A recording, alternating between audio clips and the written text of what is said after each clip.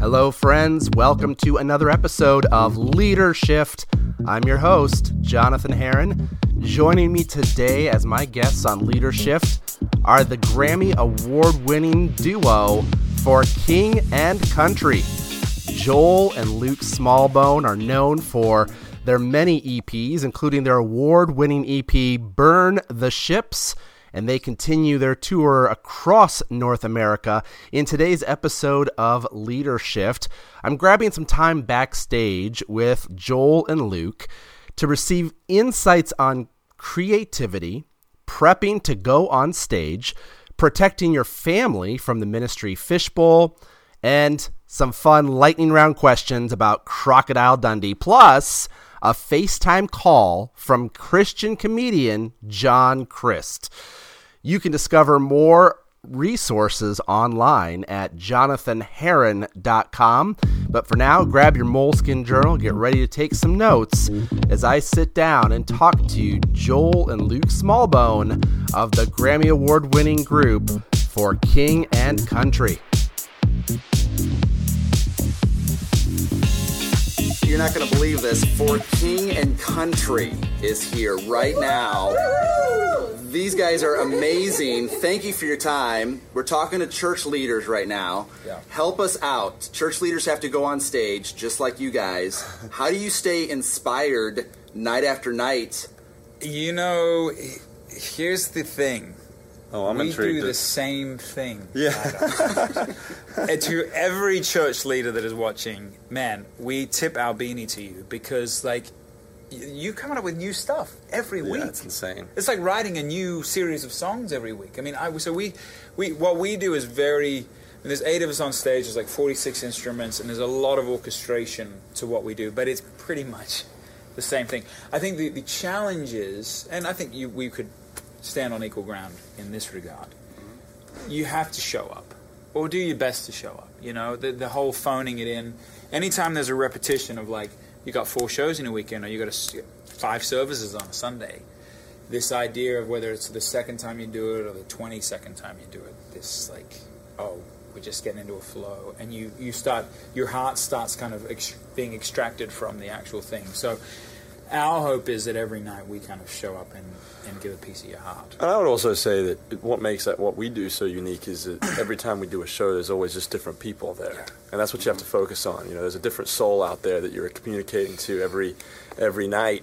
And that, you know, for the most part, those group of people that are attending your church or attending a concert, they're basically never going to be in the same room ever again. That collection of people, that is.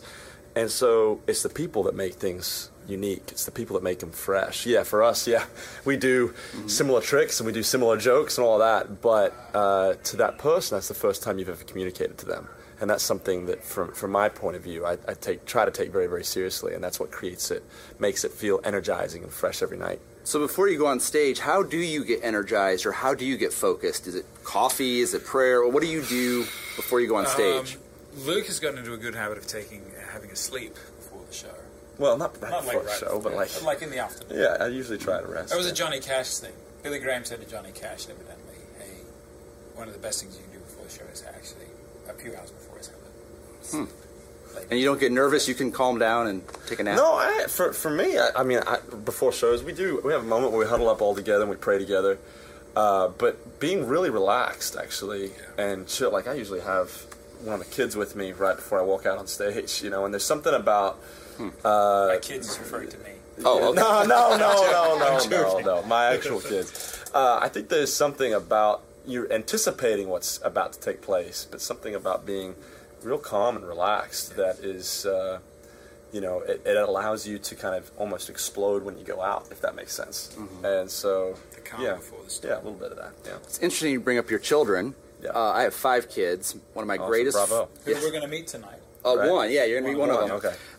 My question, though, is as a pastor or as musicians, artists in the Christian community, you don't want your kid to grow up hating God, hating church people, because that's part of your thing. Yeah. What do you do to guard that in the lives of your kiddos? Man, I try to show the whole kit and caboodle is what I try and do. Like, I try for them to see the amount of work, the amount of fun, yes, Daddy gets up on stage and and people sometimes look or clap or do different things, but I'm your dad first, you know, and the other stuff doesn't, you know, at the end of the day, what we do out there, it matters, but what matters more is that connection that I have. And so for me, I take one of the boys out pretty much all the time. We rotate them back and forth. And currently, it's their favorite thing to do in the world. Like, I'll ask my kids, they love it. I'll ask my kids, you guys want to go home? And they're like, no, how many more sleeps until we go home? Because I don't want to go home yet. I want to stay out here. And so I think to try and make it really fun, like make it really enjoyable, make it however that might be. And church is different than the road, but have them be part of it. Yeah. You know, I think sometimes there's even church culture, there's a little bit of like, Wade, he's your dad, and you're the youth leader. That thing of like, for us, we grew up on the road. Our sister Rebecca St. James was an artist, and we got plugged in as the road crew. So we were stage managing, lighting, background vocals. I remember being at one of Rebecca's concerts. She's like, my brothers are up there. Yeah, that was us. That was us. So he's doing the same. It was really cool last week. We had, we were doing a meet and greet, and Phoenix, his 4-year-old, was collecting the phones of the people at the meet and greet and lining them up for our tour manager, Chico, to grab them and take pictures. And he gave him like $1 or $2 for like. But this idea of like, hey, I have purpose. And he takes it super seriously. And I have a role out here, and I'm putting my mind to something. I think that's one of the action points for us as kids that really allowed us to not only resent it, but want to, like, in our own time as adults, dive into it. How do you stay fresh then in your artistry and in your spiritual life? Because you're on tour buses sometimes there's down seasons. Yeah. How do you feed yourselves? That's the one difference, I think, one of the major differences between like church leaders and what we do is most of the time you're stationary. And I think church leaders have to watch for what we call the slow drift. This, like, just over months or years, you just look at your wife and you go, oh, we're just not connected anymore. Or, like, you lose connection with your kids. We have the blessing and the curse of you don't have... The traveling thing wipes out the slow drift. You're either good or bad, you're in, you're out. Like, there's no in-between. And so you have to really be intentional about, like I said to you before, my wife just called before we stepped into this, like, we will, other than being in this kind of scenario, we will always make ourselves available anytime, day or night, for our wives if they need something. If there's an issue, I mean, we've put, Luke's had to fly back for something related to kids, or his wife fly back from a show, and I'll take the show. I went to Australia once, he took a few shows, so it's just having this ideology of, man, the first thing has to come first, and that for us as family. And so, and we also, practically speaking, we're not the road warriors. Like, we don't go out for 6 weeks. We go out for 4 days, 5 days, maybe a week, and then we'll go back for 3 or 4 days. And so you have that really some normalcy, consistency. Absolutely.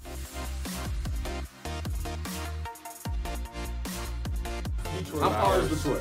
I looked on it. My habit is every morning when we arrive, I look at the Surrounding areas. location. Oh, hey, that's John Christ on FaceTime. Oh, snap. What up, G? Hey, my name's John, too. He's from the mix. Better check on that accent, dude. We are in Michigan. Why'd you pause me? Don't pause me. We're in Saginaw. We're in what's the place called? The Dow. The Dow. Where's the Dow? You're playing here in 3 weeks. Well, I'm playing there. Yeah. You guys are both sold out. And we're both Is my sold out. cluster bigger than yours? No, it was the same size. I looked at it in the toilet stall. Small, sorry. Yeah. I said, oh, good. Hey, well, you spent all your profit on wardrobe, so that's where we're at. We spend all our freaking profits on having 30 people on the road, and you just rock up with your mic stand and your bottle of Perrier. They're like, hey, we got to advance the show. I was like, nah, we don't. It's ridiculous. Hey, man, congratulations. We've been watching, kind of paying attention to the whole thing. It's pretty awesome. Hey, thank you, dude. I appreciate that. I mean, I was gonna see if I could get together with you earlier in this tour to try to brainstorm some things about some new ideas, because I like what you guys do too. Am I on a podcast right now? No, you're not, but it kind of looks like that. You're not. Talking to? I gotta get Oh, here. it's John Chris. That's a picture. Hi, John Chris. That's the But- radio. I'm Mandy. Nice That's to Mandy. meet you. You're not really. You're really not, though. We're just about to do an interview, and they mentioned you, and I thought I'd FaceTime you. Hey, I know that was Mandy because she had her own name tag. We don't even have name tags. Oh, That's big. I like it. Mandy Martin. That's Mandy right. with an I. They told John he should do You should do the interview with us in 3 weeks, too. Yeah, you need to do I'm an a nice interview guy. with The Mix with John in 3 weeks. Sound me up, dude. Sound Life me up. Church. I'll text you. You're too kind. That was awesome. That's awesome. You guys are cool. I have that. So you've got the ears right now of church leaders around the country. What words would you say to them about being fearless, about, man, don't hold back, go after it? What would you say to church leaders? Well, I think that today's generation, you've got to be aggressive in the sense of, what I mean by that is doing exactly what you're talking about. I mean, I think that in church right now, however we can get the attention of youth and of young people, we need to be experimenting with what that looks like. Be creative. Be fearless. Go in there and say, man, this is something that I've always wanted to try. I think at that point, senior executives need to listen to some youth that come in, maybe young youth pastors or young adults teachers saying, hey, I've always done, like, if I was a pastor, if somebody came in and said, I've always wanted to try this, I mean, I would be sitting there going, well, let's give it a whirl. Because let's be real, we're losing a lot of youth. You know, we're losing a lot of millennials. We're losing, once our kids are going off to college, we've lost influence over them. And so what can we do? What can we creatively think about to go after those people? That's the question that I would be desperately trying to ask nearly every week. Go after the young, go after the out of control, go after the lost in the sense of the ones that, are hard to reach. We need to go reach out to them, Lightning round as we finish this up. Quick answers to silly questions. You ready for this? Yeah. Oh, yeah. He's got his question memorized. That's pretty good. Jeez. So you're both Australian. Yeah. So I need to hear you say in your best Australian accent, that's not a knife, this is a knife. That's not a knife. This is a knife. It's an American thing. Yeah. Can you say wallaby? Wallaby. He's not buying it. Wallaby. That's pretty amazing. And the last serious question. I'm a Gen Xer. I think you guys are millennials. Yeah. So speak to the Gen Xer church leader one more time. Yeah. Because you were hitting it on it with that last question of reaching the millennials. What would you say? I love what the question you posed is, and that is, how can we be fearless? And my simple statement to you, because you are creatives, we are creatives. You go at it from your spoken word. We put lyrics and melodies together. But we're kind of attempting in many ways to accomplish the same mission, and that is creatively spread hope and this idea that we're all incredibly loved by our Creator. Dream God-sized dreams. Yeah. Like, if you're going to be fearless, break the mold of these, whether it's an ideological mold of something that's just been kind of stagnant, or whether it's the way you're structuring things for your group. And I think I'd couple with that, like, tell stories. So people, Jesus was a storyteller. People love what we do, apart from music each night, is tell stories. But man, if we could take the lid off this thing and go, okay, we've got this massive safety net under us as leaders. Like, success or failure, we are loved, we are accepted, we are okay. So, like, let's dream and be extravagant. Then I think you'll see, as Luke was kind of talking about, we can see people not just be like, I gotta go, to this event. It's like, man, I'm just dying to get back to that, because I was so inspired and excited and entertained, but I also just felt so loved and accepted by these people, That's awesome. Joel, Luke, thank you so much for your time. They are everything you would hope for and more in person. The nice guys. The 15 guys. minutes that we spent together. That's we're right. Sold. We're like this sold now. Yeah. Yeah. But thank you guys so much. Dude, our pleasure, man. That's it. I seriously feel like I just... Oh, wow. Put us in your pocket. I'm sorry. I'll take out the lightning round thing. I thought that was silly, but... No. Maybe that works. I'll take it out. I was good. I was more on the... I was trying to recall... That's not a knife. This is a knife. It's incorrect. It's actually not the... What is it? It's... That's what we always quote, but apparently it's a famous misquote. Oh. It is. It's that's what I was trying to think about. That's why I had that blank. And I have a bad resting face as well. I thought you were going to punch me in that moment. That's why I switched. No. It wasn't saying. No, what it is... What's the saying? Like, here's a knife. It's like that's not a knife. Here's a knife, or something stupid like that. Yeah. It's like, yeah. I know what you're saying. What's that? That's not a knife. That's a knife. That's what it is. Yeah. It's so funny because that's what we all interpret that. Should we record that really fast? John. We'll take 10 seconds. Yeah, let's do it. We've got a few minutes. I'm still recording. All right, lightning round. Do the lightning round. Lightning round for King and Country. All right. Crocodile Dundee. Yes. The most famous line. I need to hear it in your Australian accent. It's a common misquote. What do the people think it is? That's not a knife. This is a knife. Yeah, here's a knife. Yeah, no. It's actually, he goes, if you watch it, he goes, that's not a knife. That's a knife. Goosebumps. Goosebumps. I'm about to drop the mic. Drop the mic. In your music video, Burn the Ships, was that really your mustache there? It was real. That was it was cool. more like stubble. That was cool, man. And we did really I had some burn the ship. problems. I had some problems with that mustache. That was my other 'cause lightning round question. No, we didn't burn the ship. But it looks like It we looks burned the pretty ship. darn cool. And here's a little interesting fact. That was the Interceptor from Pirates of the Caribbean. Get out of here. It's true. Johnny Depp was on that. That's boat. legit.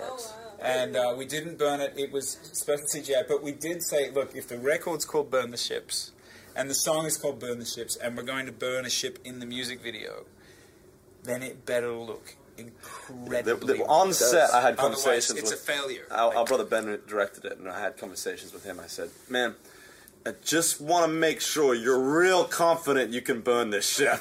Because if it doesn't burn, we're in serious trouble. It looks like a little candle, and the That's ship's right. like going down. Like, no, this is so they spent. I mean, there was a whole it's a team whole of thing. people Wow. that worked on that. That was a to thing. to get it to look the way it looked. Yeah. That's awesome. Do you have any other lightning rounds? Come on, real quick. What's your lightning rounds? My only other silly thing I was gonna say is, would you say, hey, thanks for calling John's phone. This is for King and Country. Oh, I love that. I just think that'd be hilarious. You go first. You can do that in the microphone. I'll put on my voicemail later. G'day, it's John and Luke here with King and Country. Yeah, and just want to say thanks very much for calling John's phone. He can't come to the phone right now, but leave a message, and he or Luke or I will get back to you. You guys are amazing. You guys Dude, are sorry amazing. for this. Sorry for the bad.